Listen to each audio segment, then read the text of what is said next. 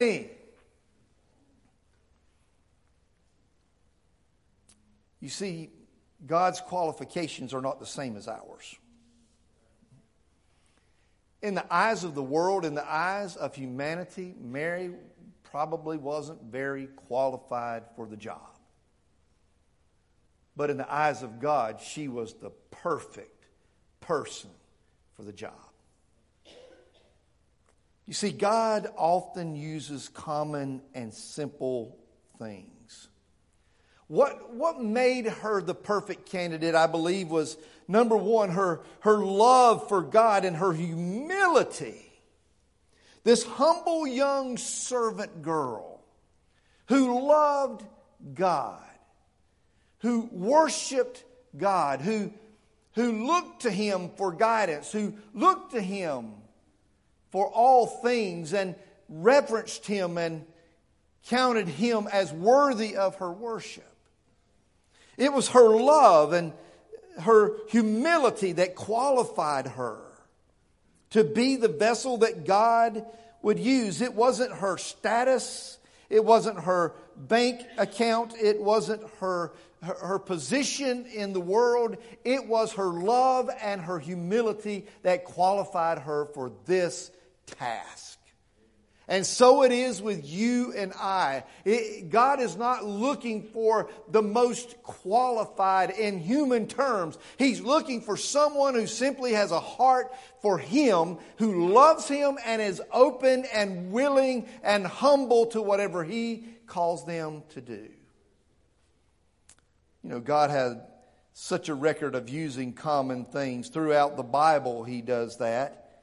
And each of these common things He used for great purposes. These are people and things that we may not have ever chosen. I mean, let's think about Abraham. His wife was barren. He was elderly. And of all the people that could have become the father of a nation, Abraham, we would have thought he's not qualified for that. He doesn't have the stamina. He doesn't have the energy. He's not up for this kind of job. But God said, Abraham's my man. It's just a simple boat made of wood and pitched with tar and all of that kind of stuff. And it's just a boat, and you don't think much about a boat until it becomes the ark. And it's used to bring the salvation of humanity when God pours out His wrath on the earth in a flood. It's just a jar that you put water in. It's an earthen vessel. There's nothing really special about it. It's used to carry water. But when it's broken and used by God, it becomes the very thing that God uses for Gideon to conquer the army of Midian, a shattered jar. The smallest tribe, the smallest family. Of all the places, of all the people, of all the towns, and of all the families that could have been chosen for the first king, it was Saul. He's just a shepherd boy. He doesn't know a whole lot about a whole lot. But he's humble and he loves God, and God marches him out on the battlefield with a slingshot and a couple of rocks and says, take the big boy down. And he does. It's just a shepherd's rod. They're used all the time. There's nothing special about them. It's a piece of wood. But in the hands of Moses, used by God, it parts the Red Sea. It's just stone, just rock. That's all that it is. But when it's used by the finger of God to start, as He inscribes on it, it becomes the tablets of the Ten Commandments. New Testament tells us that it was just a bunch of fishermen, IRS agent, and a bunch of zealots and people who were nobodies in society that Jesus would choose to be the first 12 disciples. God uses common things. So don't register yourself unqualified. Don't look in the mirror and say, God could never use you. Because the truth is, He can. So imagine her surprise. But then lastly, in her response, I want you to see her surrender. Because that is equally important. While the surprise is that God would love me and my unqualified self enough to use me, but the surrender was that she loved God enough to let Him do as He had chosen to do. You see, service was a choice. As this angel is appearing to Mary and beginning to share with her God's plan for her life and God's plan for humanity, how God has chosen her to be the vessel that He would bring the Messiah in. Let's not forget, when we get to this right here, to this passage of Scripture, there have been 400 years with no new prophet in Israel. We call them the silent years. God was still working, God was still speaking, God was still doing His thing, but there was no new prophet with no new prophecy. Everything that needed to be said to set the stage for Mary had already been said. He needed her. Her service was a choice. You see, I believe, and God forgive me if I'm wrong, I believe Mary could have said no. I believe she could have. I believe she could have said, you know what, I'm not up for this kind of challenge. Number one, I'm a virgin. Number two, I haven't actually been married yet. And number three, the thought of carrying the Son of God, you know what, I'm going to pass. Can you get somebody else? And guess what she didn't do? She didn't say, because it's not recorded for us here, so I believe she didn't say it. She didn't say, can I pray on this? Can you give me a week? Let me pray about it a little bit. Isn't that what we do when the nominating committee comes to us? Let me pray about it. That's our way of saying, I'll tell you no next week. I don't want to tell you no now. I'll tell you no next week. Let me pray about it. She could have refused. But she would have missed God's greatest blessing on her life. Yes, it was going to be difficult. Yes, there was nothing going to be easy about this road that she was choosing to take. There was going to be anything but easy to do all that would be involved in going through with this. But it was a choice. Because she loved God. And she knew that God was not going to use her and abuse her and misuse her. He knew that God was going to do what was best for her and for this baby. Her song, you see it in the Scripture. We didn't read it today, but it's found there in verse number 46. Listen to Mary. I mean, is this not a woman who loves God? Is this not a choice she's singing about? As she says, my soul exalts in the Lord, and my spirit has rejoiced in God my Savior, for He has regarded this humble state of this bondservant. For behold, from this time all generations will count me blessed. For the Mighty One has done great things for me, and holy is His name, and His mercy is upon the generation after generation toward those who fear Him. He's done mighty deeds with His arm. He has scattered those who were proud in the thoughts of their heart. He's brought down rulers from their thrones. He's exalted those who are humble.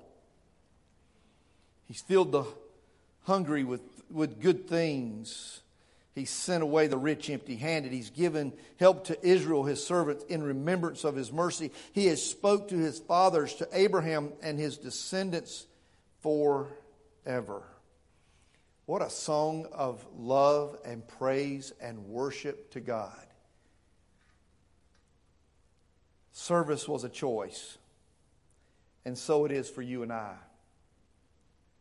You can say no to God. He can call you to a place or a thing or an act, and you still have the option to say no. You can do that. But when God's calling you to it, He's already said to you, it's not because you're qualified, but because I'm qualifying you, and I want you to do this. And if you choose to say no, you're going to miss out on one of God's greatest blessings. And can I tell you something else that's going to happen? You're going to be miserable. You're going to be miserable when you say no. You're going to have a hard time finding peace when you say no. Been there, done that. This is not the t-shirt that says that, but I do have one. When God began to call toward full-time vocational ministry, and having had a grandfather who had been a pastor and had seen the heartaches that he had gone through and the troubles that he had had and the struggles that go with ministry, I'm going to be honest with you, I told God I'll do anything but that, and I began to try to do everything but that. I'll become a deacon. I'll do this, and I'll serve over here, and I'll make sure I'm at church every Sunday, and I'll try to start reading my Bible better, and I'll start doing all this other stuff. But can I tell you something? Miserable. It is a choice. But when we choose to serve, it is an expression of our love for God. Service was not only a choice for her, but in her surrender, she was willing to pay the price. You see, she understood the implications of what was going on, as she sat there and pondered these things in her heart, as the Bible says that she did. Then suddenly the weight of what she was being asked to do began to light upon her shoulders. You see, if she were to say yes, she would become pregnant before her wedding day. Now, her wedding day may have been just around the corner. It may have been only a week away, 2 weeks away, 3 weeks away. It may have been long before she was showing. We don't know exactly when in that time frame between when she received this announcement and she and Joseph went through with their marriage. We don't know exactly what it was, but she understood the implications that when the word gets out, it'll be scandalous. There'll be whispering. There'll be gossip. There'll be rumors. There'll be possible rejection by family or friends. And most importantly, Joseph.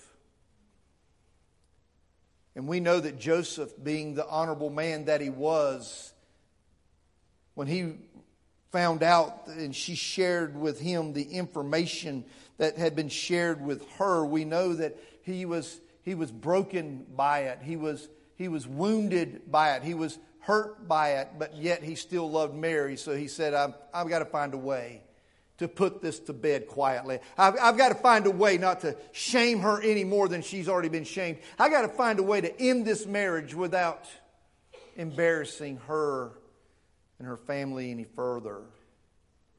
But until the angel showed up and said, Joseph, you didn't believe her, did you, boy? She told you what was going on, but you didn't get it. Well, I'm just here to go ahead and tell you she was spot on 100%.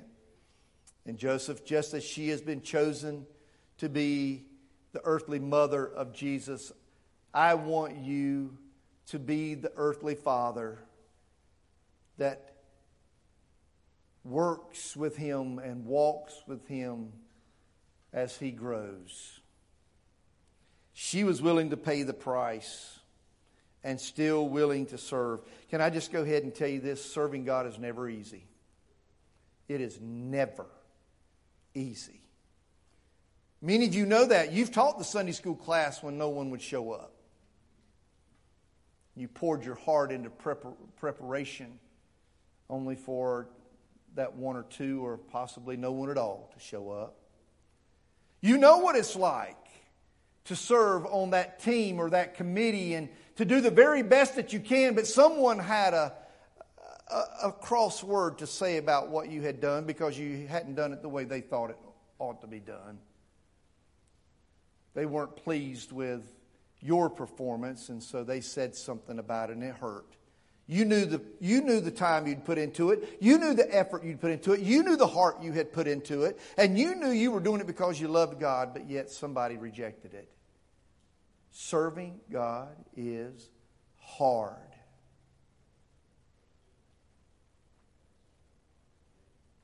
But she was willing to do it anyway because she loved the God that she served. If you want to serve God, it's going to require a sacrifice from you. Can I just go ahead and tell you that? It's going to cost you something. But serving God is the only way and the only time that you can truly find that peace that comes from knowing you're in His will. So here's how I want to close our time together this morning. Just understand that God's calling us to love Him and serve Him. God's calling us to do something. To get up and stop being a spectator. There's work to do. There's things that need to be done. There are people that are waiting on us. There are individuals that need us. And He's saying, I'm calling you today. But it's going to cause you some discomfort. I'm not qualified, God. Oh, yes, you are, because I'm not looking at how qualified you are. I'm looking at how I've qualified you to do it. How are you going to respond to that invitation? What excuse are you using now? Maybe God's already called you to something. I had a good friend of mine, a pastor, one day was talking to someone in my presence, and that person said, well, I just don't know what God wants me to do. I feel like He wants me to do something, but I don't know what it is. And he said one of those profound things that I've ever heard. Go back and do the last thing He told you to do. Then He'll give you the next one. You see, sometimes that's what we want God to do, isn't it? God tells us He wants us to do something. We go, pass. Not me. I don't like that. That's not me. Pass. Now, God, what would you have me to do? Why won't God use me? Why won't God tell me what He wants me to do? Go back and do the last thing that He told you to do. And then He'll give you the next thing. So how are you going to answer His call to love and serve Him? And what excuse are you using right now to not do it? Just a moment, we stand, we sing. Altar's always open. Maybe you need to pray where you are. Maybe today's your day to do what Mary had to do. Be it unto me, your bondservant, O Lord. Let it be to me as you've spoken. Let your will be done here. I'm going to step out of the way. I'm going to surrender. I'm taking my hands off of it. Lord, I don't know what it's going to look like. I don't know where it's going to take me. I don't know what all is going to happen. But God, I trust you, and I love you, and I know you love me, so I'm just going to trust you. Today's the day to do that. Father God, thank you. The truth of the matter is you're holy and you're divine and you're majestic. You're powerful. You are holy and righteous. But you're also gracious and good. And Lord, while you could do all things without us, you don't need us, Lord. But you want us. And I thank you for that. Lord, there's someone sitting in this room today, and I don't know who it is. I truly believe that there's someone in this room today. You're calling to do something right now. You're calling them to take on some form of service for your kingdom, for your glory, to bring you majesty. You're calling them, Lord. And today they have a choice. Maybe they're surprised by your call. They feel unqualified. Lord, may today be the day that they understand that your call upon their life is not based upon their qualifications. It's based upon your love for them. And Lord, may they surrender because of their love for you. Give us the courage to do the difficult things that service calls for us to do. Give us the faith and the courage to trust you when serving you becomes painful and difficult. Give us the courage and the faith to keep serving because we love you and you love us. In these next few moments, Lord, raise up men, women, teenagers who are willing to say yes to your assignment. And Lord, may you do great things in and through their life. We pray this in Jesus' name. Amen. As we stand and as we sing.